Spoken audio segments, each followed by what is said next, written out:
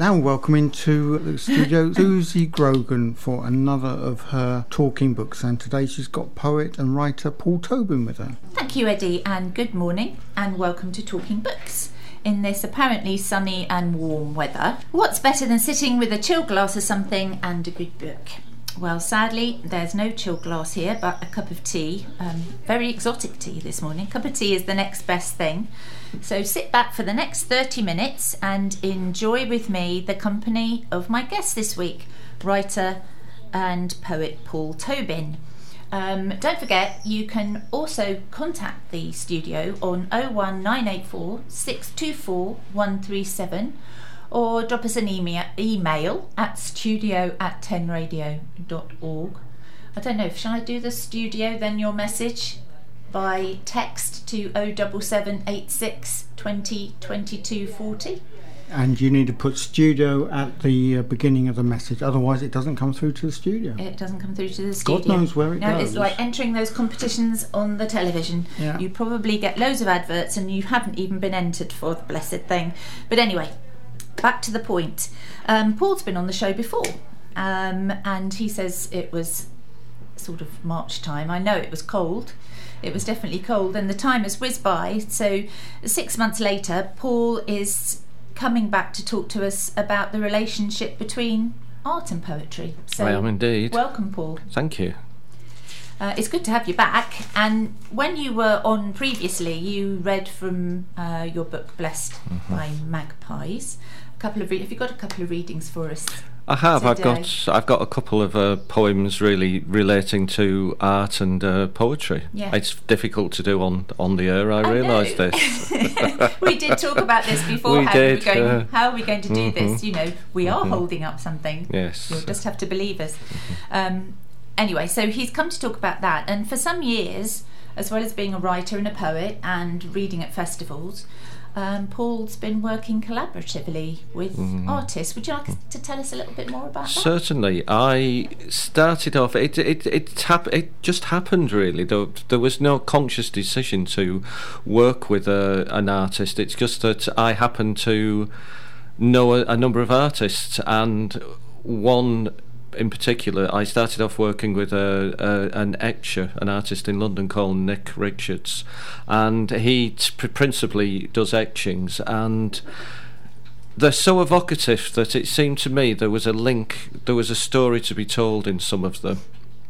And that's really how I began, and we kept literally swapping poems and etchings, which is wonderful for me, I have to say. And more recently, I've been working with a friend of mine who lives in Singapore, Alison Wilson, who is also an artist, and Alison has been working Alison has taken up etching, strangely enough, but a little while ago, about a year and a half ago, she was asking if I would be interested in the sketchbook project, which is based in the Brooklyn Art Library. And essentially the sketchbook project is people buying a sketchbook from the library and returning it within a set period of time with the thoughts and drawings in it that relate to one of a number of different topics that are around. The sketchbooks then go on tour in America. Fabulous. And they're all online. If you go to the Brooklyn Arts Library website, you can see thousands of them. And Alison wanted to do this. We didn't know what we wanted to do, and she ended up having an artist in residence at a place in Mexico. And so that was it. Then we decided Mexico. And I'd always been interested in pre-Columbian America. I always think that all those amazing civilizations that were there that disappeared so quickly. Yeah. And really, we started off. We found it quite difficult to begin with. We couldn't get a handle on it, and she was sending me photographs, and she didn't know quite what she was doing or which direction it was going to go. And I asked her to send me 50 words. A set of questions, just 1 or 2 word answers to describe what she was feeling, and that then opened my flood doors. Really, I was up and running with the words and we put it together over about 6 or 7 months. She was there for a month, 6 weeks possibly. Then we corresponded by email. We often work that way. Yes. So she was in Mexico. She was to begin with. She was in Singapore when we started it. Then she went to Mexico. Then she went back to Singapore, and we corresponded. She would send me images. I would send her words, and we put together the sketchbook. We'd done a little bit before. I think we'd done a couple of small postcard size things before that, and we've done one afterwards, which we'll talk about later as a surprise. But that was our introduction. That was how we worked. It was very collaborative and quite easy to do, actually. Alison's a very easy person to work with. So for you, if I asked you the question, which came first, the words or the pictures, you'd say it was a mixture of the two, by the sound of it. Yeah. Sometimes she was riffing off the words, really, and taking it where she wanted to take it. So we'd decide a topic. For example, she wanted to do something around Santa Muerta. My Spanish accent is appalling. And who is the patron saint, who is not part of the Catholic sainthood or however you would call it, but a separate saints, the outcasts, the outsiders of society pray to. And so she wanted to do something with that, so I did a bit of research online, good old Wikipedia, and I wrote something. She then produced a painting, and it was in the sketchbook.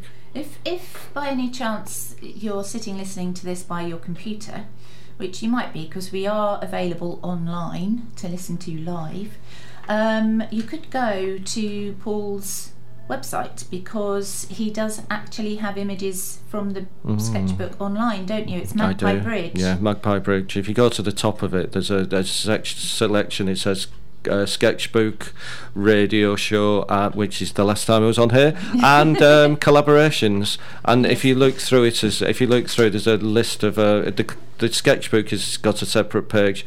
There's some etchings and poems on a separate page. And if you look through and you follow Alison and Nick's names, which you can do, they're keyed in, you can find some other artwork as well scattered about the blog.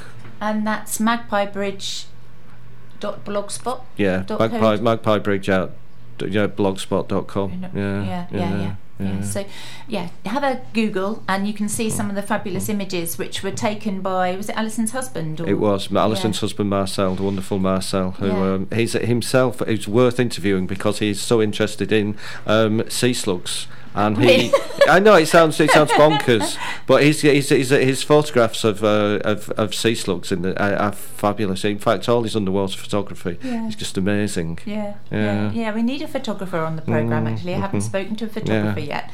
I think it's really important. I mean, I think I mentioned before that I heard Michael Rosen talking earlier this week because they were talking about we're all going on a bear hunt, which of course is a bit that many of us brought our children up with. And how when he does these collaborative projects, he doesn't ever work with the illustrator. He hands his words over and he doesn't feel it's his role, in a sense, to, project manage what they're doing, which I can actually understand. But with something that's turned out to be such a classic, it could have been a complete disaster, couldn't it? You and Alison must have had a kind of a link between the ways you wanted to express the I think we're both flexible, actually. I think that would be my answer to it.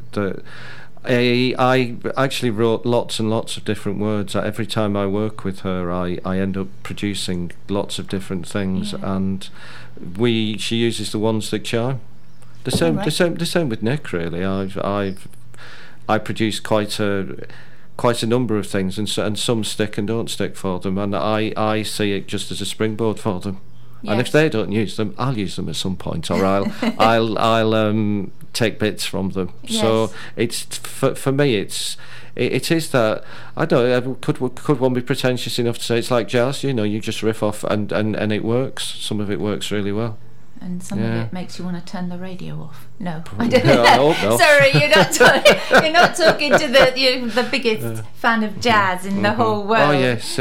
Yeah, so it's actually something that is almost improvisation in a way. It is. It is the way. It is for me. I think that the artist. I mean, you'd have to talk to the artist because we are separated by continents, yes, and we keep in touch by email. Oh, the joys of email, really. Yes, you'd never be able to do it without that. You couldn't, because you couldn't see the images either, really, could you, without having the, that almost instant response to it. Do you want to start us off with one of your readings then? Because it would be really nice to have at this point a reading. If you could just do a little intro into what it is. I certainly will do. And I had this set up, and now... Just 1 second while I find... Yes, I've got it. Sorry about this. It goes over 2 pages. This is actually a poem for another artist, for Paul Haydock Wilson, who is a friend of a friend. He is he's a person who works with my friend Nick, and he put a number of etching plates into the Thames and left them there for about 4 weeks, and they became etched by the river's motion. And he then aquatinted them. So it's aquatinting, I believe, is an etching where you use different colours. Yeah. And they did a series of them. They're beautiful. What was the name again? Paul Haydock Wilson. Right. And he's you can Google him. He's and you can see the plates on there. And this is called London Conversation, with a nod to John Martin as well. Corrugated tidal river returns, slaps the muddy bank again, imperious, impervious, eternal. It was down there, you tell me, you placed the etching plates for the Thames to pattern to its fancy. Now rectangles of colour hang in galleries, messages from the river we cannot read. Another walks that beach tonight, hunts for shards of London's history, as mudlarks have done before him. For this river tempts, hints at treasure twice a day. You tell me the river's beauty fades. We no longer see those thin cranes that suggested Martian war machines, just apartments, anodyne housing. The sky is no longer the welcome pink that drew us out of doors to survey these changes. Yet the past clings to every fired red brick. Each mild steel stanchion holds the fading energy of other lives, echoes of those who move to the rhythm of the tides, a shrinking colony of ghosts. Each year more is lost, fewer buildings to ground the souls at sunrise. Some more disappear, evaporate at first light, go to who knows where. For energy, you say, cannot be lost, but translates into inform to something else. As we humans erase our history in the pursuit of easy riches, ever more empty our souls will have to touch plasterboard, less permanent than red brick, insubstantial when placed against river-etched plate. I like that. That's you. Great. As I'm a Londoner, and I love seeing the River Thames. I mean, I go up to London regularly for research now for my book and things, and I don't think there's anything quite like a London skyscape with that river. And I thought there's a really interesting project at the moment, isn't there, about gardens and trying to and music to try and play the skies of London and the river. I mean, it's just it can be so inspirational. It is. And so the idea of putting those plates in the river, so that it's a wonderful idea. Yeah, so it could actually make. I mean, I've got a friend on Facebook, and she works in similar ways in that she makes her own papers. Oh yeah. And then she has her own. She takes photographs and they come out very ghostly, but still, you know, they can. Sounds wonderful. It's wonderful. Yeah, I'll have to put you in touch with brilliant. Nettie, actually. Please, yeah. I'd like to interview her on the blog, actually. I'm always up for I'll interviewing put you in touch interesting with Nettie. people, That would be wonderful. We mustn't forget we're on the radio here. We'll still be a chat. No, indeed, yeah. But no, it can really, you know, be so. I can see how it can inspire groups of people with different creative backgrounds to come together in these things. That's the joy of it, though, isn't it? When you can work with people from different disciplines, from different art forms, and just see what you can do together and spark off each other. I think it's a joy.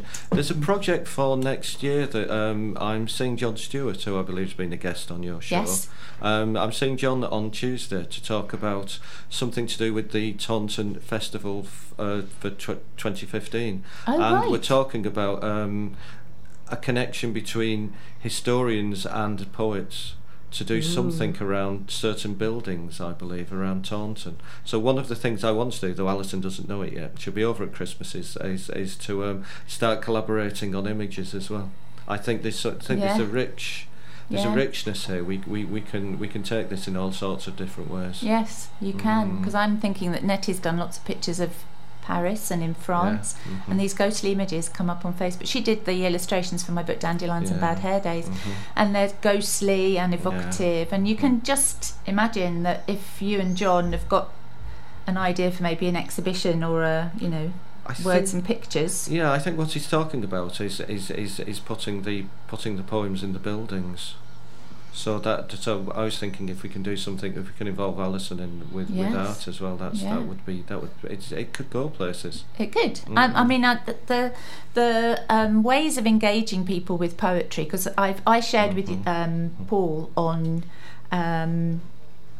I'd been sent, because I am sent these things now, it's very flattering, a short film by someone called Christopher Smith. It's called Arterial, and it's based on, well, it's a reworking of John Keats' La Belle Dame sans Merci, the poem, and which is a narrative poem and rather gothic and ethereal and quite disturbing.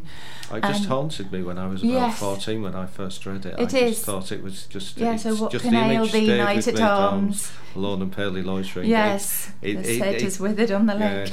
Yes, and no birds who sing. Yeah, it's just wonderful. It's just such a set of images. Yeah. The movie is amazing. I watched it with trepidation to begin with. I thought, I'm not sure what I'm going to make of this.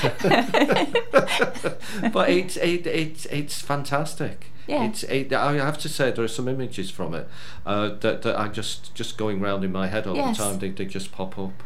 At the end with the pylons and using those instead of the sedge, really, and the wasteland of industrial town. So I mean, I was worried because the subject we're talking about today, you could find a complete mismatch in some people's minds, couldn't you, between a well-loved poem and a well-known poem, and a modern reworking of it that completely clashes, and Christopher did say that it's polarised opinion, but I've always been keen on finding new ways of engaging people with poetry. I think you have to. I mean, it reminds me of did you see the Imagine Village, the first album that they released, which was modern reworking of traditional English songs? No. Billy Bragg did one, updated the Hard Times of Old England, and Benjamin Zephaniah took Tam Lin and turned it into a song about somebody being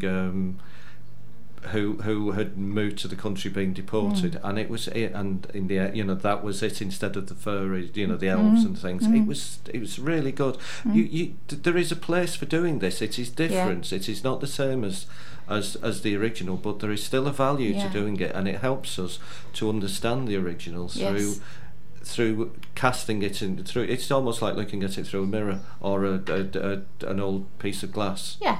And it changes. And I do think that there have to be ways to find, I don't know, just to get people to take notice of poetry as being part of their lives, really, and that being able to express a feeling. Because I mean, I've always said it on this show, and will continue to say it, that poetry is like the ultimate distillation of mood and feeling. So I couldn't say it any better. This last weekend, I and myself and Junction 25, we were at 2000 Trees Festival, and one of my colleagues, Paul Mortimer, who's also been on here, yes, he has described my habit of walking up to people and saying, "Would you like to hear a poem?" And as called it poetry mugging last night, he was telling me this is a great description. Yes, but it is.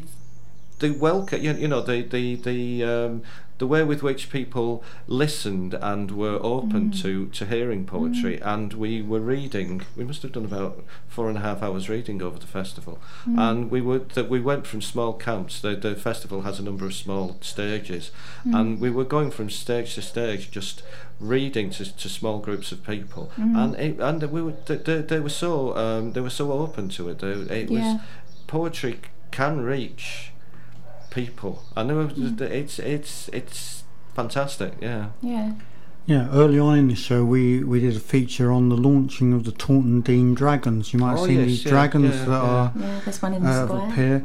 Now at the library in Taunton, in the entrance to the library, there's a dragon called Samuel Taylor Coleridge, and of course there are lines from his poetry actually inscribed on the dragon. And I witnessed a youngster with her family sort of reading the lines out, etc. And of course, he's an iconic figure for this part of the world, isn't he? Yes. He's wonderful.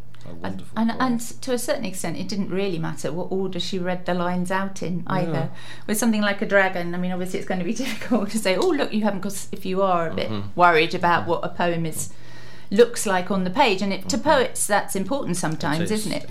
The shape of the poem, but actually, it really doesn't matter what order a young person or a child reads the poem, as long as they're engaging with the words. It's charming, isn't it? It's this time when I started reading poetry, the world experience, sort of minimal, and understanding education minimal, but things chime with you. Yes. And it's the things that chime with you that make you want to go and to find out what they mean, or that to return to over the years. I mean, Robert Lowell's Quaker Graveyard in Nantucket, I've probably been going back to for 30 more years than I care to remember. Yes, and absolutely. I still find things in it that I've missed. Yes. And resonances. And I know I write now for the Wordsworth Trust Romanticism blog, and I wrote a piece about the first poem from Keats I loved when I was 12, and I read Keats when I was 12. I didn't know how to pronounce sojourn, which is one of those key words in La Belle Dame sans Merci, and got no idea what it meant, but still it can still grab you. And I've looked at the clock, and we've been talking, nattering away for 25 minutes. Good Lord. How long is the second reading? Very quickly. Very quick. Even Read quicker extra now quickly. that you've said that. Gosh, yes. Now, I was thinking, do I need to do a quick one? I need to do a quick one. Here's one from a workshop that we did based on Bruegel's painting of the peasant wedding, and I asked people to pick a character, give them a backstory, write what's going through their head at that time. I picked the musician, the one who looks as though he's hungry and he's looking at the food as it's going past, and I wrote this: in a pigskin bladder I found a voice far more attractive than my words. It suited me in time to learn, to shape the drawn, to clothe their mood. Finger patterns on scurrying chanter will guide them through this hollow night, till sunrise bursts the music's spell, ensnares them in real-life chains. Then I will sigh and drain the cup, and set my foot toward the hill. Like that one. It's a good job it was quick, because now it's 27 minutes past 11, and you'll just have to come on again. In fact, I think you're due on next time, aren't you? I think you've stepped into the breach today for me. I think you're on in 2 weeks. 2 weeks, yes. Yes, so we'll have to have a talk about that afterwards. Yes, indeed.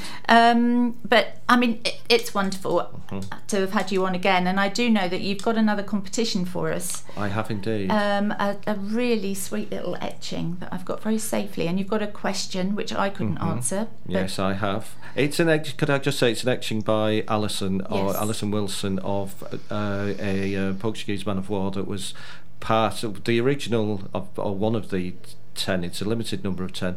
One of them is in a small book of art that's going around the world that will be auctioned off when it gets back to Cadiz in sometime this year. The question is, which famous jazz musician died this week? He was a bassist. Art Pepper described him as the person who whinged even more than he did at recording sessions. And a marvellous bassist. Yeah, I'll leave it at that. I'm going to give the game away otherwise. Yeah, no, and I didn't know the answer. It won't surprise you, bearing in mind the comment I made earlier. But if you want to enter, do get in touch with the studio. Last time we ran a competition, we didn't get a huge response via the studio, but it would be great if you could. Otherwise, find me on Facebook. I'm Suzie Grogan, and I'll post the question up on Facebook, and we'll get some responses on Facebook. It doesn't really matter if you don't know the answer, I think. We'll just put people's names in a hat and draw a name out of the hat. And we'll if you Google, it'll be very easy to find. Yes. Absolutely. Yeah. Started off playing with Ornette Coleman. Doesn't get much more, it's simple than that. Yeah, really. and basically you can probably look it up on BBC website too. Now you've also, what we will say again, do you want to just give the address of your website so that people can go and have a look? It's Magpie Bridge Blogspot. Yes. And .com. It's very simple. If you put in Magpie Bridge, Paul Tobin, you'll it's Googled. It's on the first page. It's at the top. Yes. You'll find it quite easily. Oh yes. Okay. Right. It has just given me the answer and how it's spelt. So fair enough. So we've got a track to play out with, and there's a reason why you chose the track too. Yes, the track. Do you want to introduce it for us? Yes, the track is a song from Emily Kramer's second album. Emily Kramer is a musician from North London. Last night she played a house concert at my house, and it was wonderful. She would have been here to be interviewed if it was at all possible. And the track is called Sandy Heart, and we had a wonderful time, and I'd just like to say thank you, Emily, again. Yes. It was a fantastic evening. Third house concert we've done, and it's just so wonderful to see musicians playing in your front room. Yeah, nothing like live music. But thanks, Paul, as always, and hopefully we'll see you again soon. Thank you. All right, bye. Much appreciated. And Paul bought the CD in, and it really is a handmade, only number 37 of 50, I think. Yeah, there beautifully are only 50. made. And CD's called Is It? And this is the track that Paul has requested.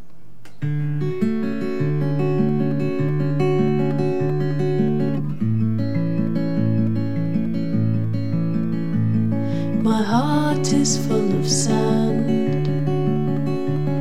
It's heavy like a man's, and I don't feel who I am, and I don't know how I can. My judgment is clouded by the fingerprint you left in me. Feel like I'll never die like you, but I want to learn to cry unlike you. You'll never know I love you quite the way I do. How can I lift your heart with my sandy heart? I just want you to kiss me like you do, but I don't think that I want to be with you. It's a shame that I love and miss you, but I just don't have a